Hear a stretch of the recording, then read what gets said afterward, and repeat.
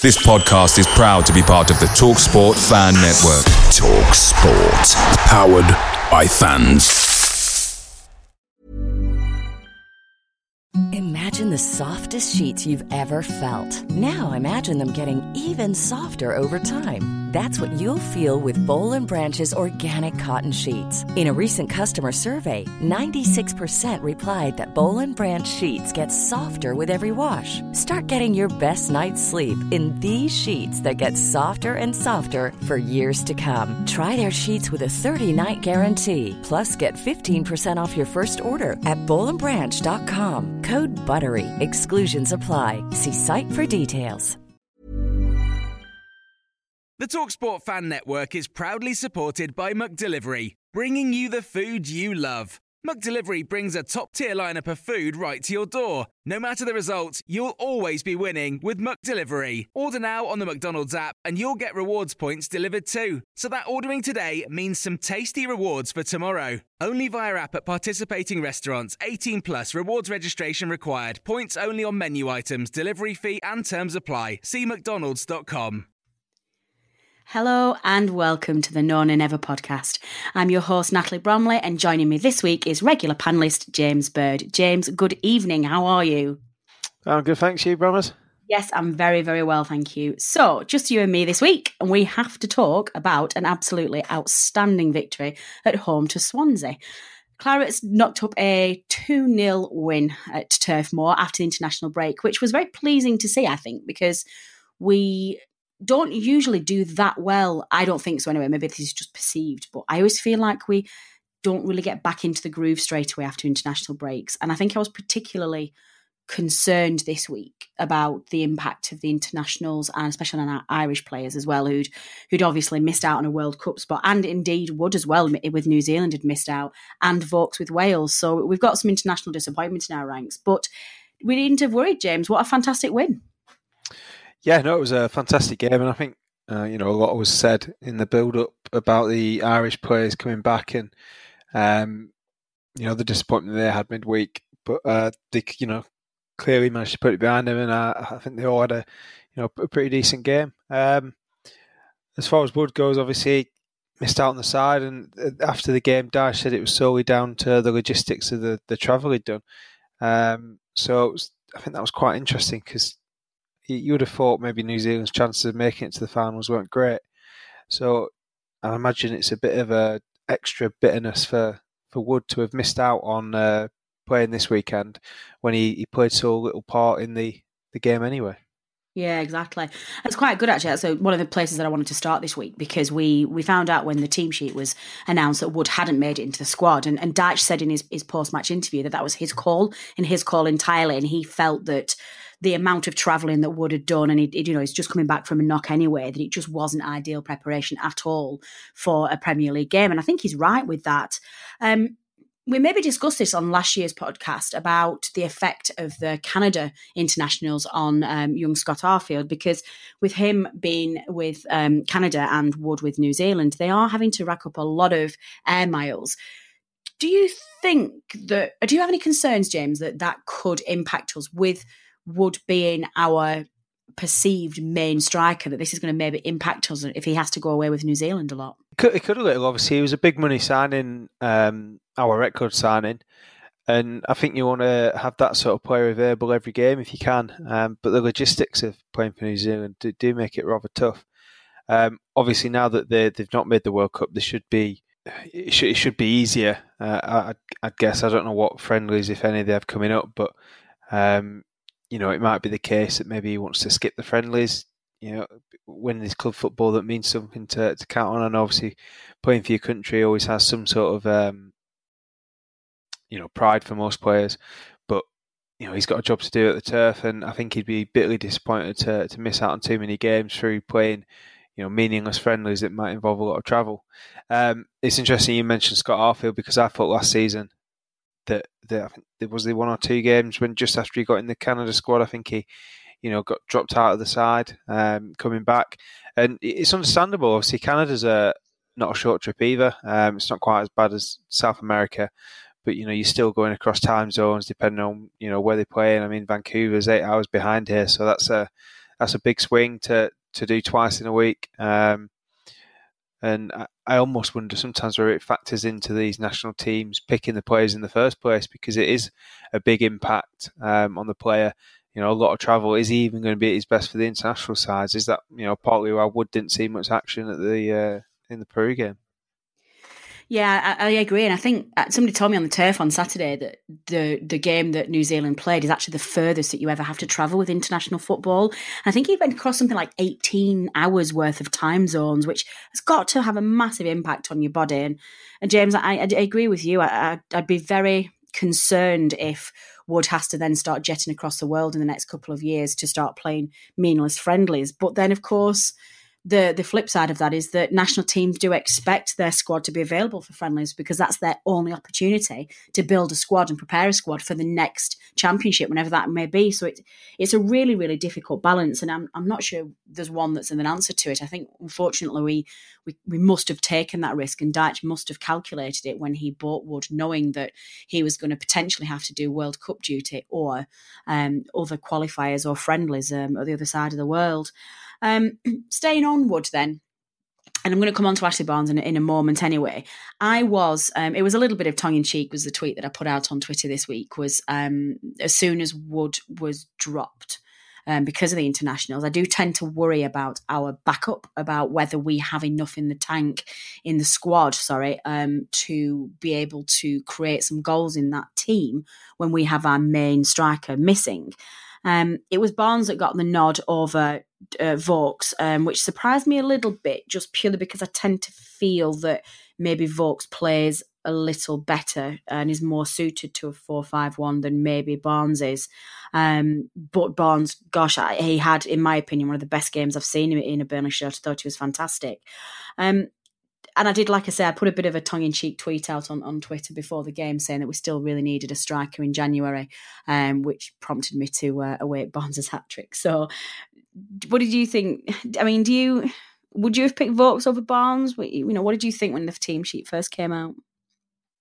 I was very surprised to see Barnes get the nod ahead of Vokes. I thought, having scored the winner at Southampton against his boyhood team, the form he was in, I thought he would have been picked. However, I think at the end of the day, Barnes sort of justified his selection. I'd seen a lot of doubts about whether he was the right choice on Twitter. I think I was one of them. that goes a goal was it was a hell of a goal to score. It was a real great finish, and it didn't show that he hadn't scored in a little while. I think at one point my dad said in his commentary, Barnes is in need of a goal. And, I think he was coming in. He'd not scored in a little while. He has scored Premier League goals before. We know he's got that ability, but there'd been rumours about him leaving after Grade left.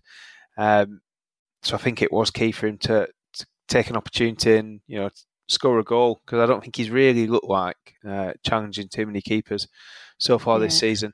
Well, I think that's the criticism of Barnes, isn't it? Is that he never really looks like he's got a lot of goals in him, and I do wonder whether he's ruthless enough in front of goal. But yeah, as you say, it proved us wrong, didn't he?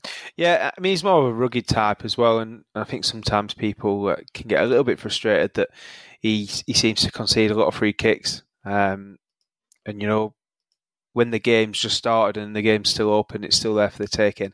I mean, it frustrates people a little bit when they see so many, moves breaking down because he's conceded a free kick. Whereas when he comes on later in the game and he's sort of holding it up, I think people appreciate, that sort of play a little bit more later on. Yeah, and we had a bit of a chat before the game as well about whether or not Barnes was more of an impact player or whether Vokes was an impact player, and they seem to divide opinion, these two.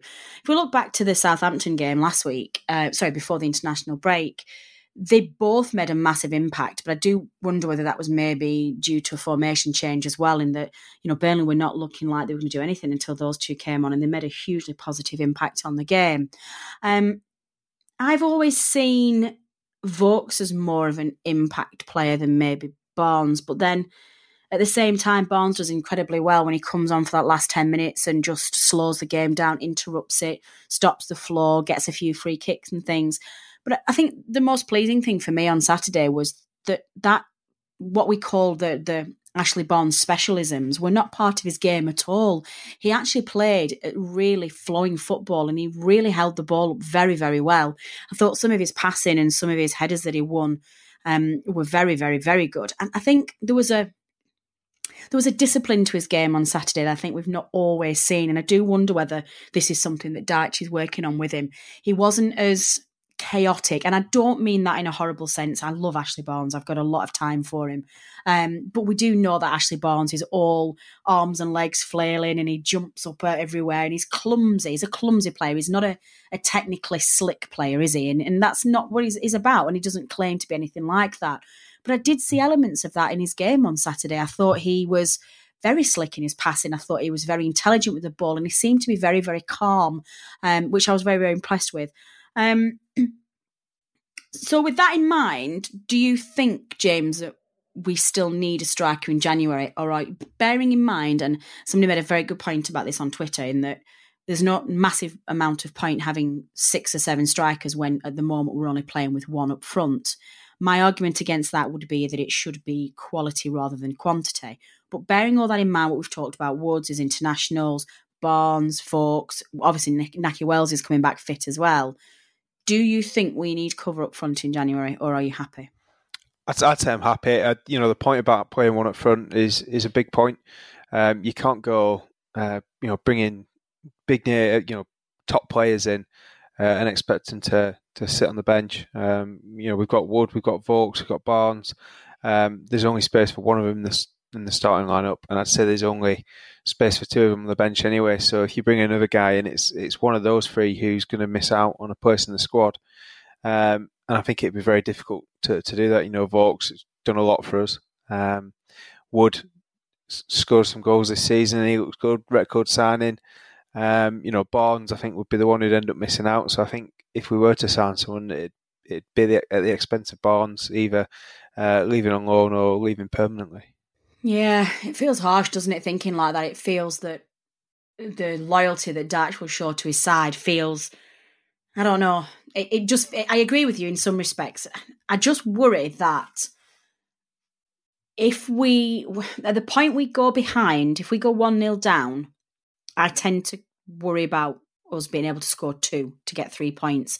It feels like if we concede first, the best we can hope for from the game is a 1-1 draw and try and push it. It never looks to me like we've got more than 1 or 2 goals in the game. And now the way Dyche is set up to play, we probably don't need more than that. We're winning a lot of games 1-0, and that's absolutely fine. I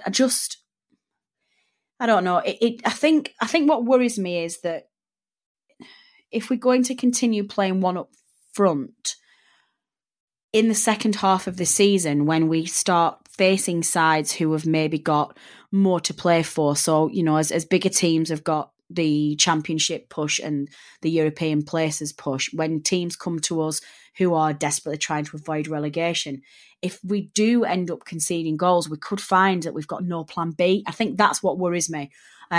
Whether or not another striker to that is an answer, I don't know. We've still got to see the impact of Nahki Wells. So I think in that sense, we've got to give Dyche time to bring him in.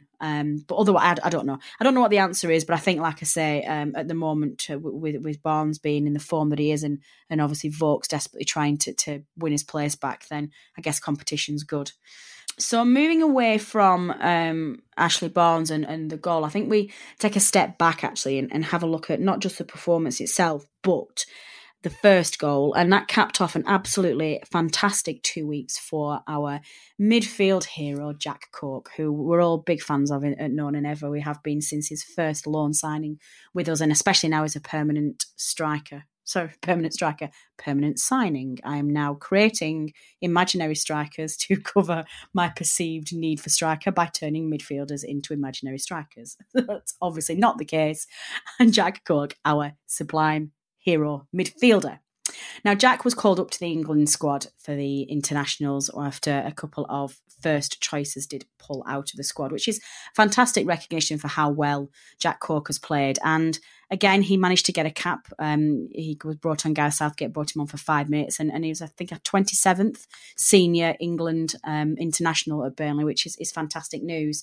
And, that excitement of those 2 weeks and that whirlwind of his England cap didn't seem to hamper his performance at all. If anything, it made it even better. I think Paul Clement did the absolute ridiculously naive thing before the game and was asked whether or not he had any regrets selling Jack Cork to Burnley, and his answer was, of course, no regrets at all, to which Jack Cork quite happily put the ball in the back of his net. James, I thought Jack Cork was amazing, and I think especially that goal. I mean, just talk us through your analysis of that goal that started with a Nick Pope clearance, a goal kick, didn't touch one Swansea player, and it was a move that was started by Jack Cork and ended by Jack Cork. How did you see it? It was a really good move. I love the way Jack took the ball down, sidestepped his man. He showed that composure that we all know he's got, that we see quite often in games.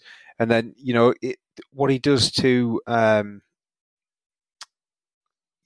find Barnes in a great position, and then almost slip in unnoticed to be ready for the cross. I thought it was fantastic, and it was a really good header to finish it off. And I think I saw on Twitter that he scored 6 goals in total now for Burnley, and 5 of them been with his head, which is quite impressive. One that particularly sticks out for me is that one at Preston in his long spell here with us. That was so key, and was a big moment. And I think that was one of those moments that really endeared people to Cork as well. So it was a real shame when he didn't stay with us, but boy, he's back, and I think I've said it on every podcast now. Watching him and Defoe in the middle is just sublime, and I think Saturday was maybe his best game of the season. Maybe partly was to show his former manager what he was missing. Yeah, definitely. It's not often teams sell their vice captain from the season before, and especially not often they then say, they didn't regret it in any way, having seen the way they're performing now. But I think he showed what they're missing, and they were missing definitely at least a player like Jack Cork, and they were probably missing a good few defenders as well, because the way we cut through them at times was frightening for them. Awful. They looked like a championship side, didn't they? I thought they looked defeatist. They didn't look to have any quality. I actually thought, whilst they didn't have that quality in midfield that we have with Defoe and Cork, I didn't think they did too badly in midfield, but they looked to have nothing up front, and their defence was all over the place.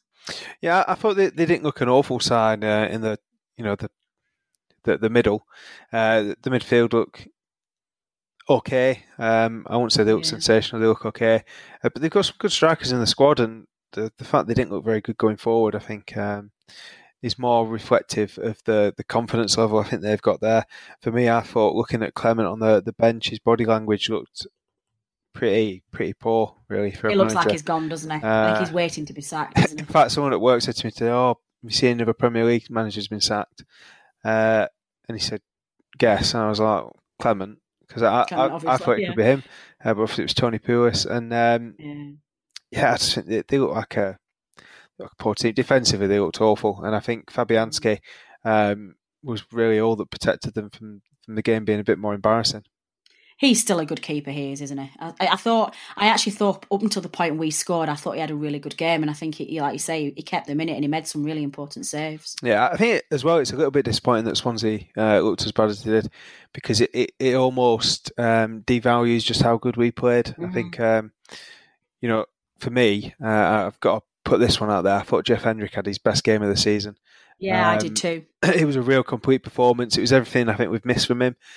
He's in a lot of games looked a little bit in and out, a little bit invisible, almost like he doesn't know what his role is. But I thought he got on the ball lots on Saturday. Looked really sharp, looked threatening, and I think there was opportunities there, and he was unlucky maybe not to come away with a goal at the end of the day. Yeah, I think so too. I think I'm struggling to name anybody in that squad who had a poor game, actually. And I think towards the dying minutes of the game, we were all struggling to find a man of the match, to be honest, because I think there was so many players in that squad who had an argument to be picked for it. Just moving on, I think, slightly away from that midfield battle. you've just picked up on it there, actually, and I just want to come back to that point you made about devaluing Burnley's performance. Do you think that the likes of some of the teams we've played this season that have been really poor are really poor? Or are we just not yet giving Burnley credit for evolving into a much better side than what we think we are?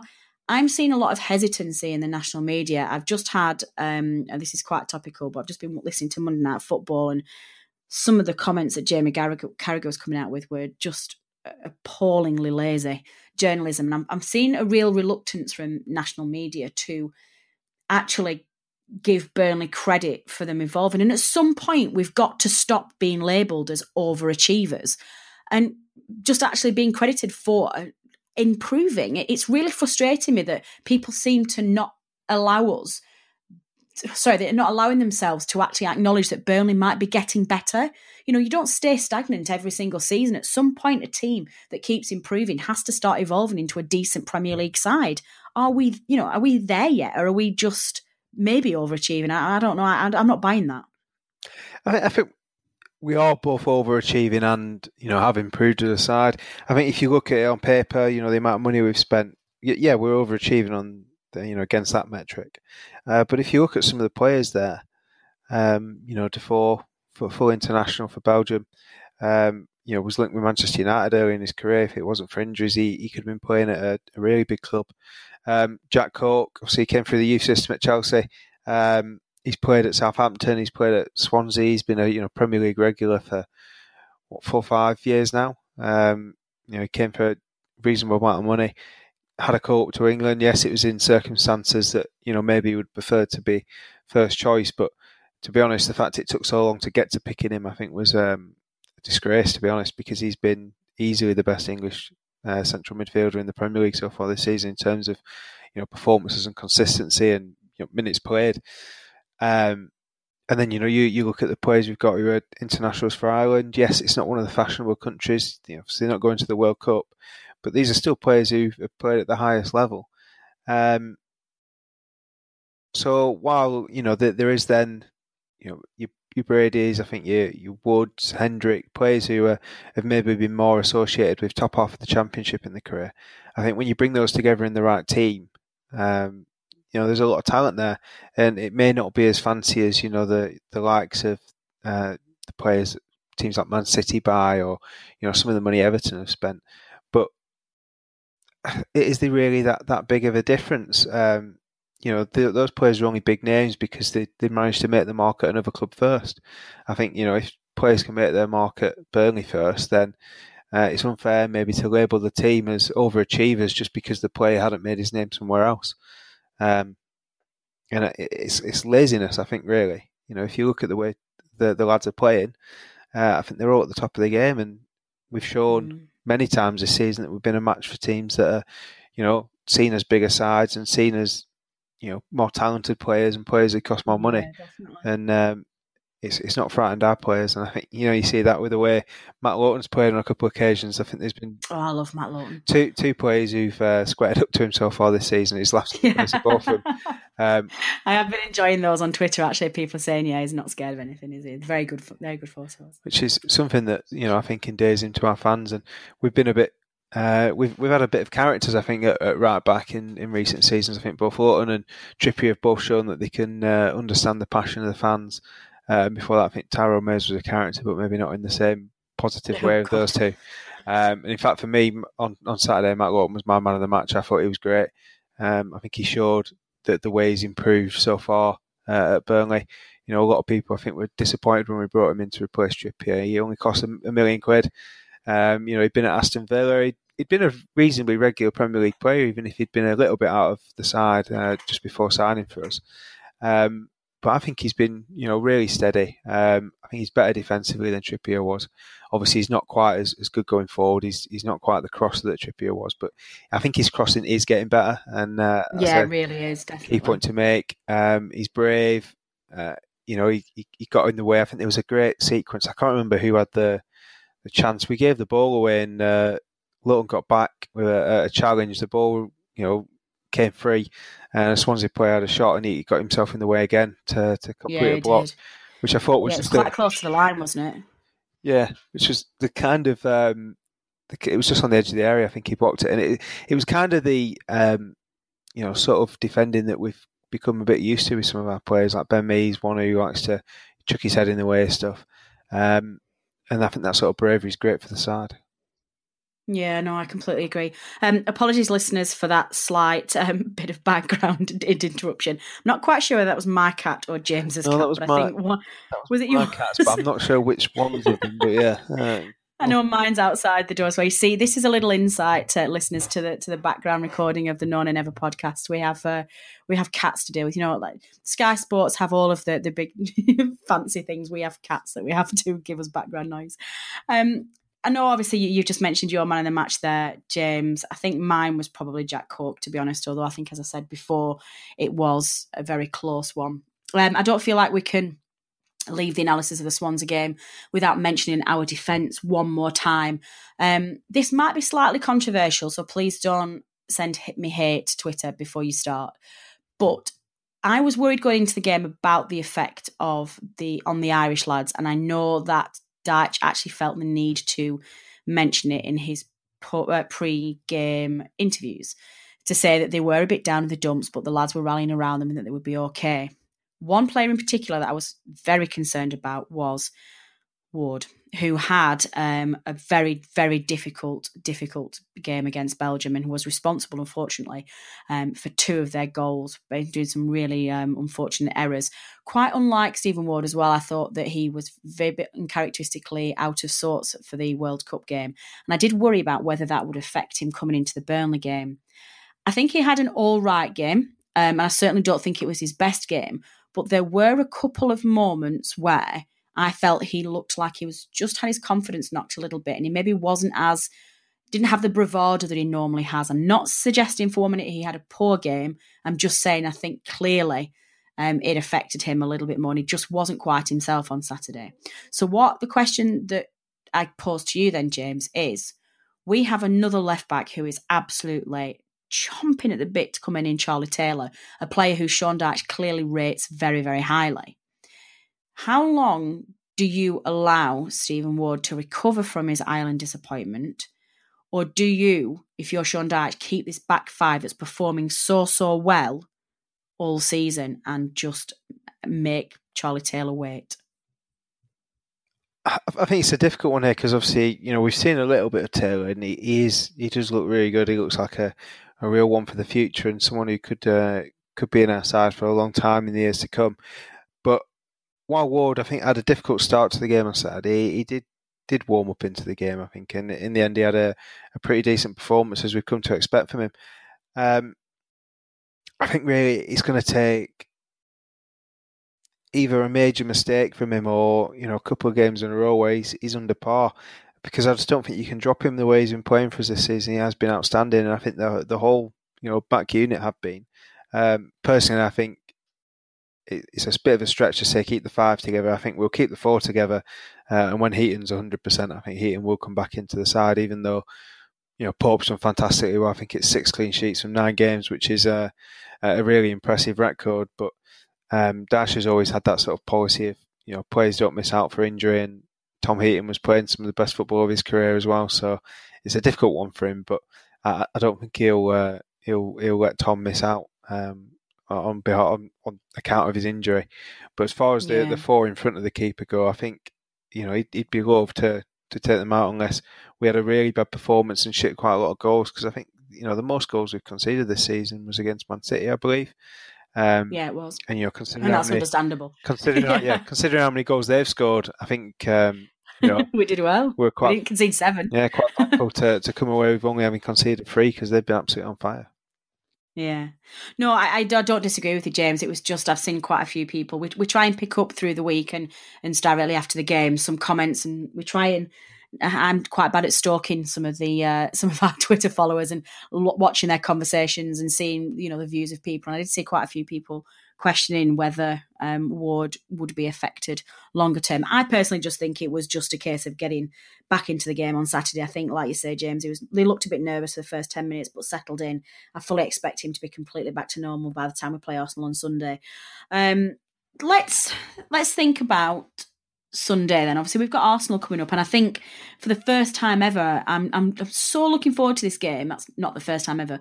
I'm actually looking forward to playing Arsenal, but for the first time ever, I'm genuinely expecting us to get a result out of that game. I don't think it's anything that we get from it will be bonus points either.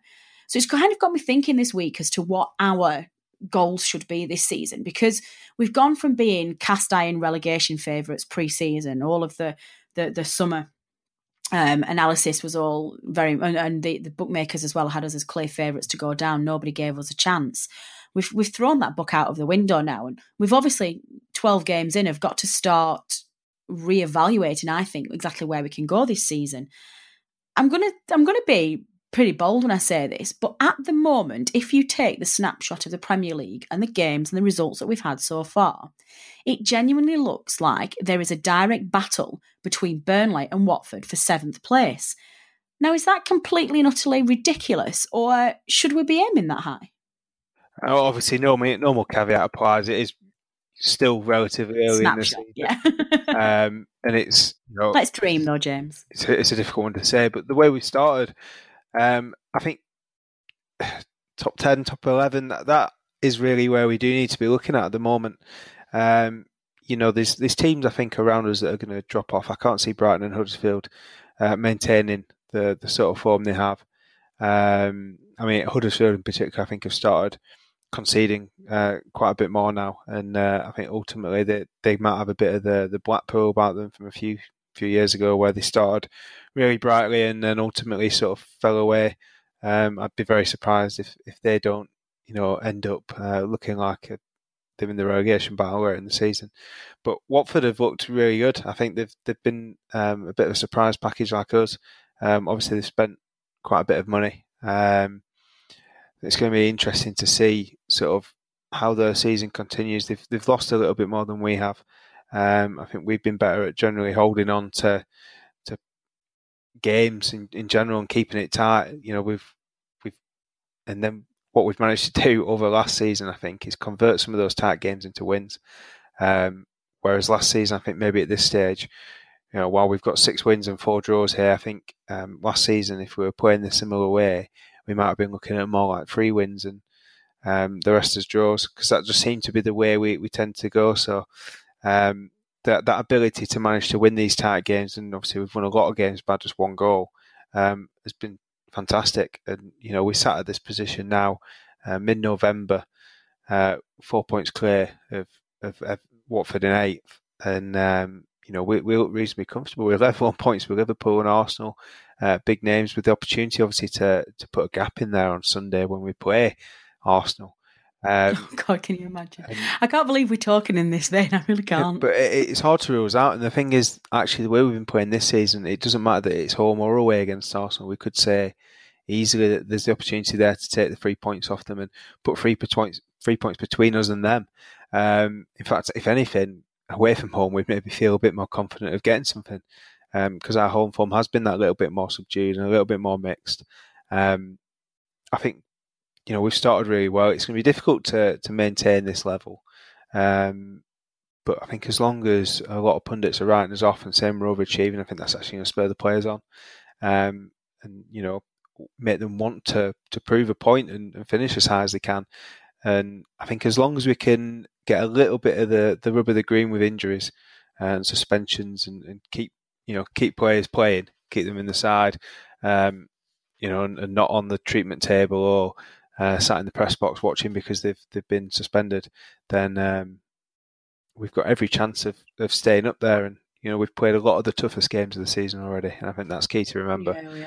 Yeah, we played Chelsea away, we played Man City away, we played Liverpool away, played Tottenham away. That's some of the biggest sides in the league at the place that we've gone to, and we've come out of it and we're in 7th place and we've only lost 2 games. And we got points from them as well. Yeah, and there's only 4 teams who've lost 2 games or less. Liverpool, ourselves, Man United and Man City. So that's pretty good company to be in. Those are big sides, and sides that really have a lot of money, a lot of clout, a lot of history. Yeah, and I think it certainly feels like we are proving a few people wrong as well. And I think one of the things that we were perhaps a little bit worried about was being found out this year and teams coming to Turf Moor especially, or teams, playing us at their place, and being able to unravel the hard work we did last season and being found out with the style of play. But all Dyche has done is evolve that style of play, and he's found us a way to win that's, again, different.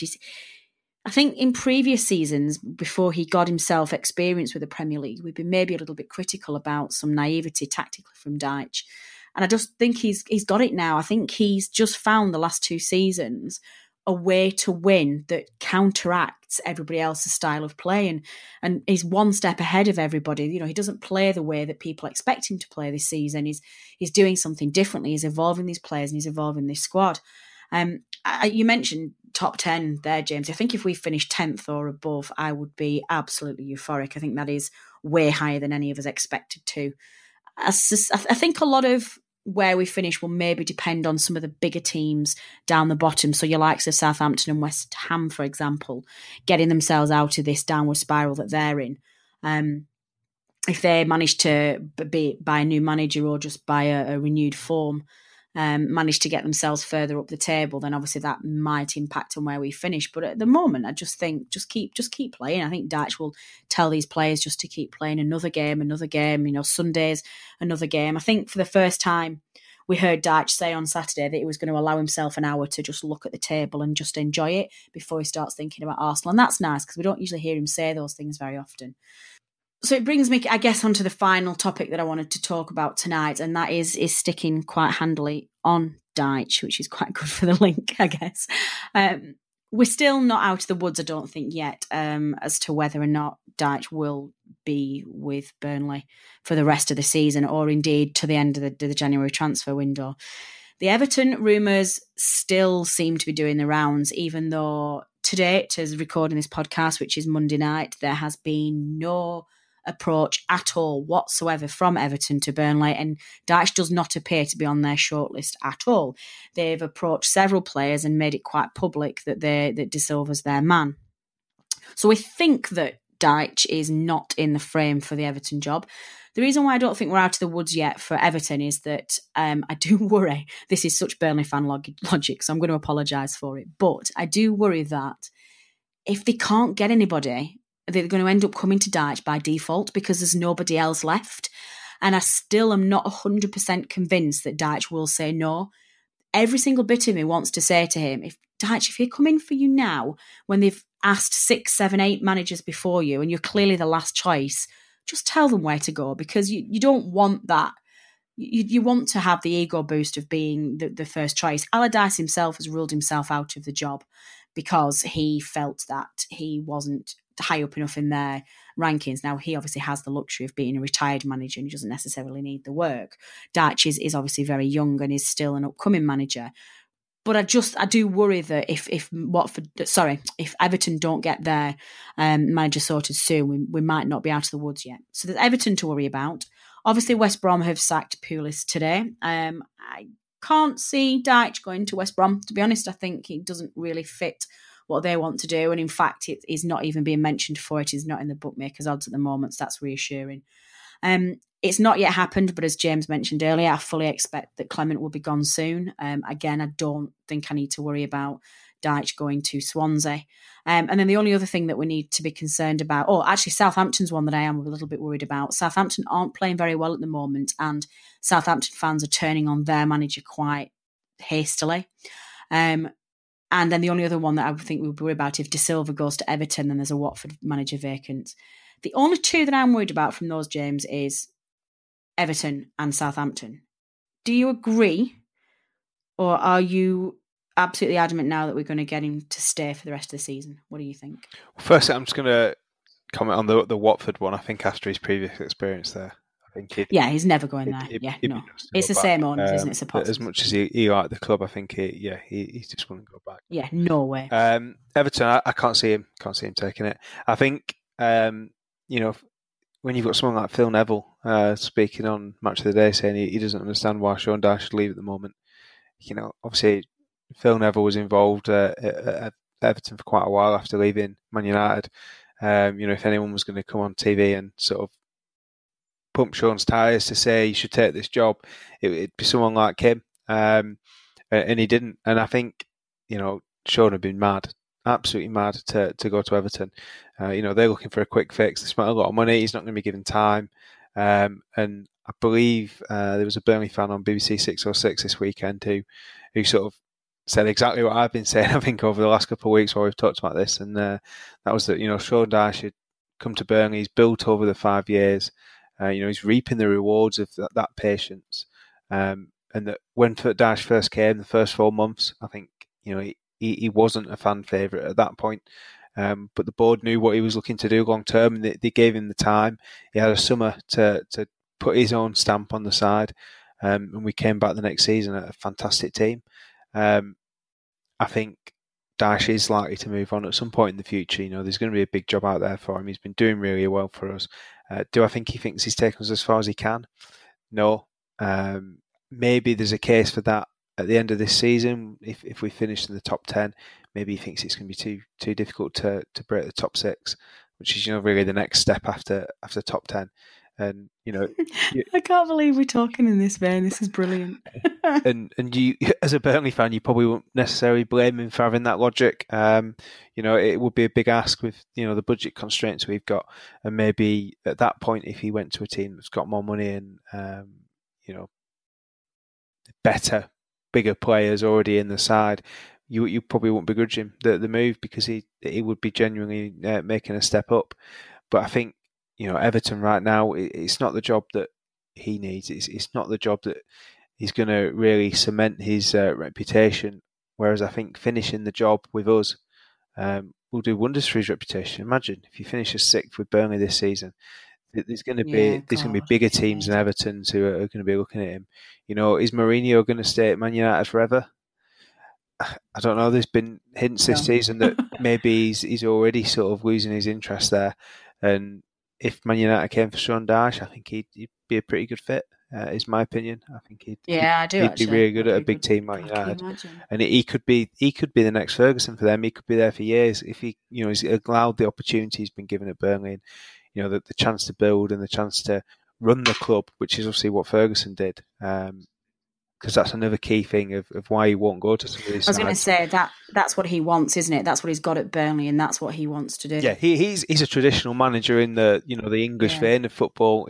He's not a continental coach. He's not like coaches are in American sports, where you have a general manager who does all the dealings with contracts and players and this, that, the other. He's someone who's hands-on in everything. He's hands-on in what they do with building work at the training ground. He's hands-on with stuff they do at the actual ground. He's as big a part of the club as anyone, and that's that's at every level. And I just don't think that some of these teams are giving that. So I really can't see moving. So what do you think of Southampton? Do you think Southampton would be a draw? Be a pull? No, I can't see. I don't think they come in for him, actually, to be honest. But I can't see it. With they are this season, I just can't see any of these teams being a draw for him in the season. And this is obviously a huge if, but if a Klopp or a Wenger or a Mourinho or a Guardiola or a Conte left in the season, then maybe you're talking teams that might be able to attract him away. But also, you're probably talking teams who have been looking at a big name European manager rather than a manager like Sean Dyche. But for me, I think it'd take a team of that sort of magnitude. At this present moment, with the way we're playing, to take him away, because I hope you're right. I've got to say, he'd be absolutely mad. I think to leave Burnley in 7th place and take him. I'm not convinced yet, though, James, that he doesn't think that. I think I agree with you to everything apart from it feels like Everton's the one job that would lure him away, and I'm just not yet convinced that if Everton come in for him, he won't take it. I don't think he'll be concerned with him not being first choice. I don't think he'll be concerned about how long it's taken and how, it might be perceived that he's the last choice out there. I think he'll take I feel like Dyche would take the attitude of, well, I'll prove to you that I might not have been the first choice, but I'm the right choice. And I'm just not yet convinced that he's not going to take it. So let's hope that he doesn't. Like I say, I'm not 100% convinced yet. One last very quick point then on the Dyche one, because I know we did cover it in detail last week anyway. Jamie Carragher on Monday Night Football tonight suggested that Burnley are just a long ball side, and that Sean Dyche has been labelled with that direct style of football, which means that he is not going to get offered the big jobs because some of the bigger teams, including Everton, do not want that style of football. Do you think that's A, correct, or B, fair? No, on both. I think there's a major problem here, and the fact that we even see it from people like Jamie Carragher, who's supposed to be a paid-for pundit, is frankly abysmal.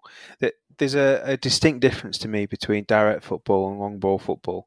There is. Direct football is the ability to play more than one way. We can pass short when we want to. Yes, we're not going to play the sort of football that Manchester City play. But direct football isn't a case of knock it up in the air and, go route one. It's a case of you don't do stuff that's unnecessary. You don't do stuff that doesn't add value to the game. It's a lean style of football. It's, your defender gets it.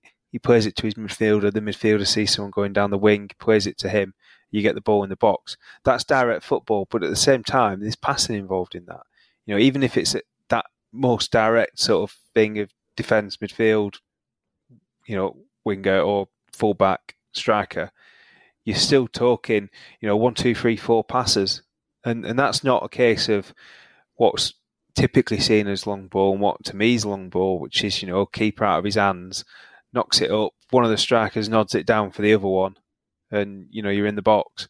And I think to call him a long ball manager is just being incredibly simplistic, and it's not looking at the full picture.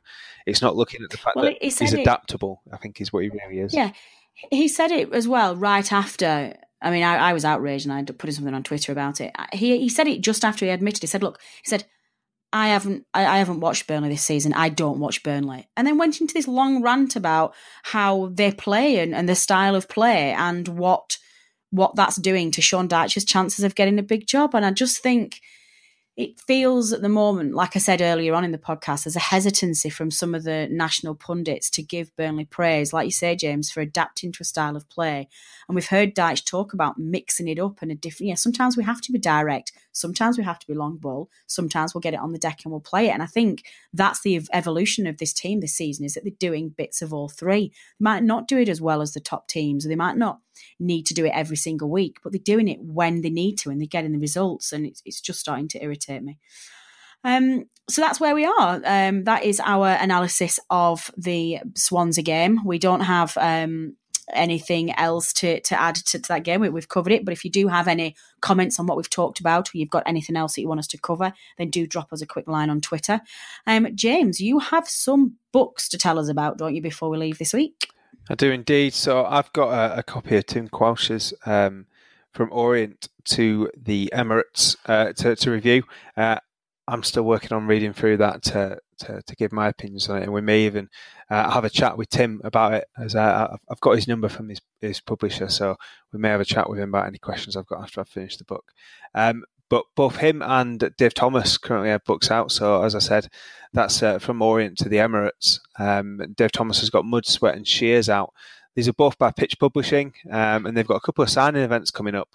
The first one's at Turf Moor on the 30th of November at the Superstore. It's going to be between 6 and 8 p.m. And there's going to be a couple of former players there to add their names to the books as well. And that's going to be Frank Casper, Paul Fletcher, Colin Waldron and Jim Thompson. So if you're particularly, of that era and remember those players playing at the Turf, that might be one you want to go along and get those names in the book. And the second event is going to be at WH Smith in the Burnley Town Centre. That will be on the 13th of December between 4 and 6. And Steve Kinden, Michael Doherty are definitely going to be there, and Chris Pace possibly. But we'll mention that again nearer the time. And again, that's for the same two books. So, if you remember seeing those players at the Turf and you fancy getting their autograph in a copy of a book, then that's a great way to do it. Another key thing about Tim's book is that he's written it to raise funds for Prostate Cancer UK. He's done this to recognise the efforts of the club and by Barry Kilby to help combat the disease. As many of you know who listened to us last season, I rode down to Bournemouth, not Brighton. That's another long journey, but maybe not. Down to Bournemouth with other people from the club to raise money for that, and I think we managed to raise over 20,000 in the end. I can't remember exactly what the number was, but it was a phenomenal amount of money, and that was able to put the event that was on at Turf Moor recently, as well as the one at Rovers, and there's still money left over, I believe, for another event. So keep an eye out for that. So all of his proceeds are going to go to that charity, and he's hoping to achieve a bumper sale at both events that could really help put more money to that great cause. And you may have seen on Twitter this week that we do have a competition from Orient to the Emirates. Keep your eye on Twitter this week for what the question is. You're going to have had to listen to this podcast, so good news. If you're hearing this bit, you've already heard the answer. So keep a lookout on Twitter and enter that one if you're interested in getting your hands on a free copy. Fantastic stuff. Thanks, James. Well, that is everything from us this week. We will be back next Sunday for another episode following the Burnley win against Arsenal at Turf Moor. James, thank you for joining me. It's been a pleasure as always for our slightly smaller, intimate chat this week with just the two of us. But thanks again to our producer, Adam, who will be editing this week. But thanks especially go to you, the listeners, for downloading and listening to this episode this week. We would not be here without you, and your support is always appreciated. I've been Natalie Bromley. This has been the No Nay Never podcast. Until next time. This time last year.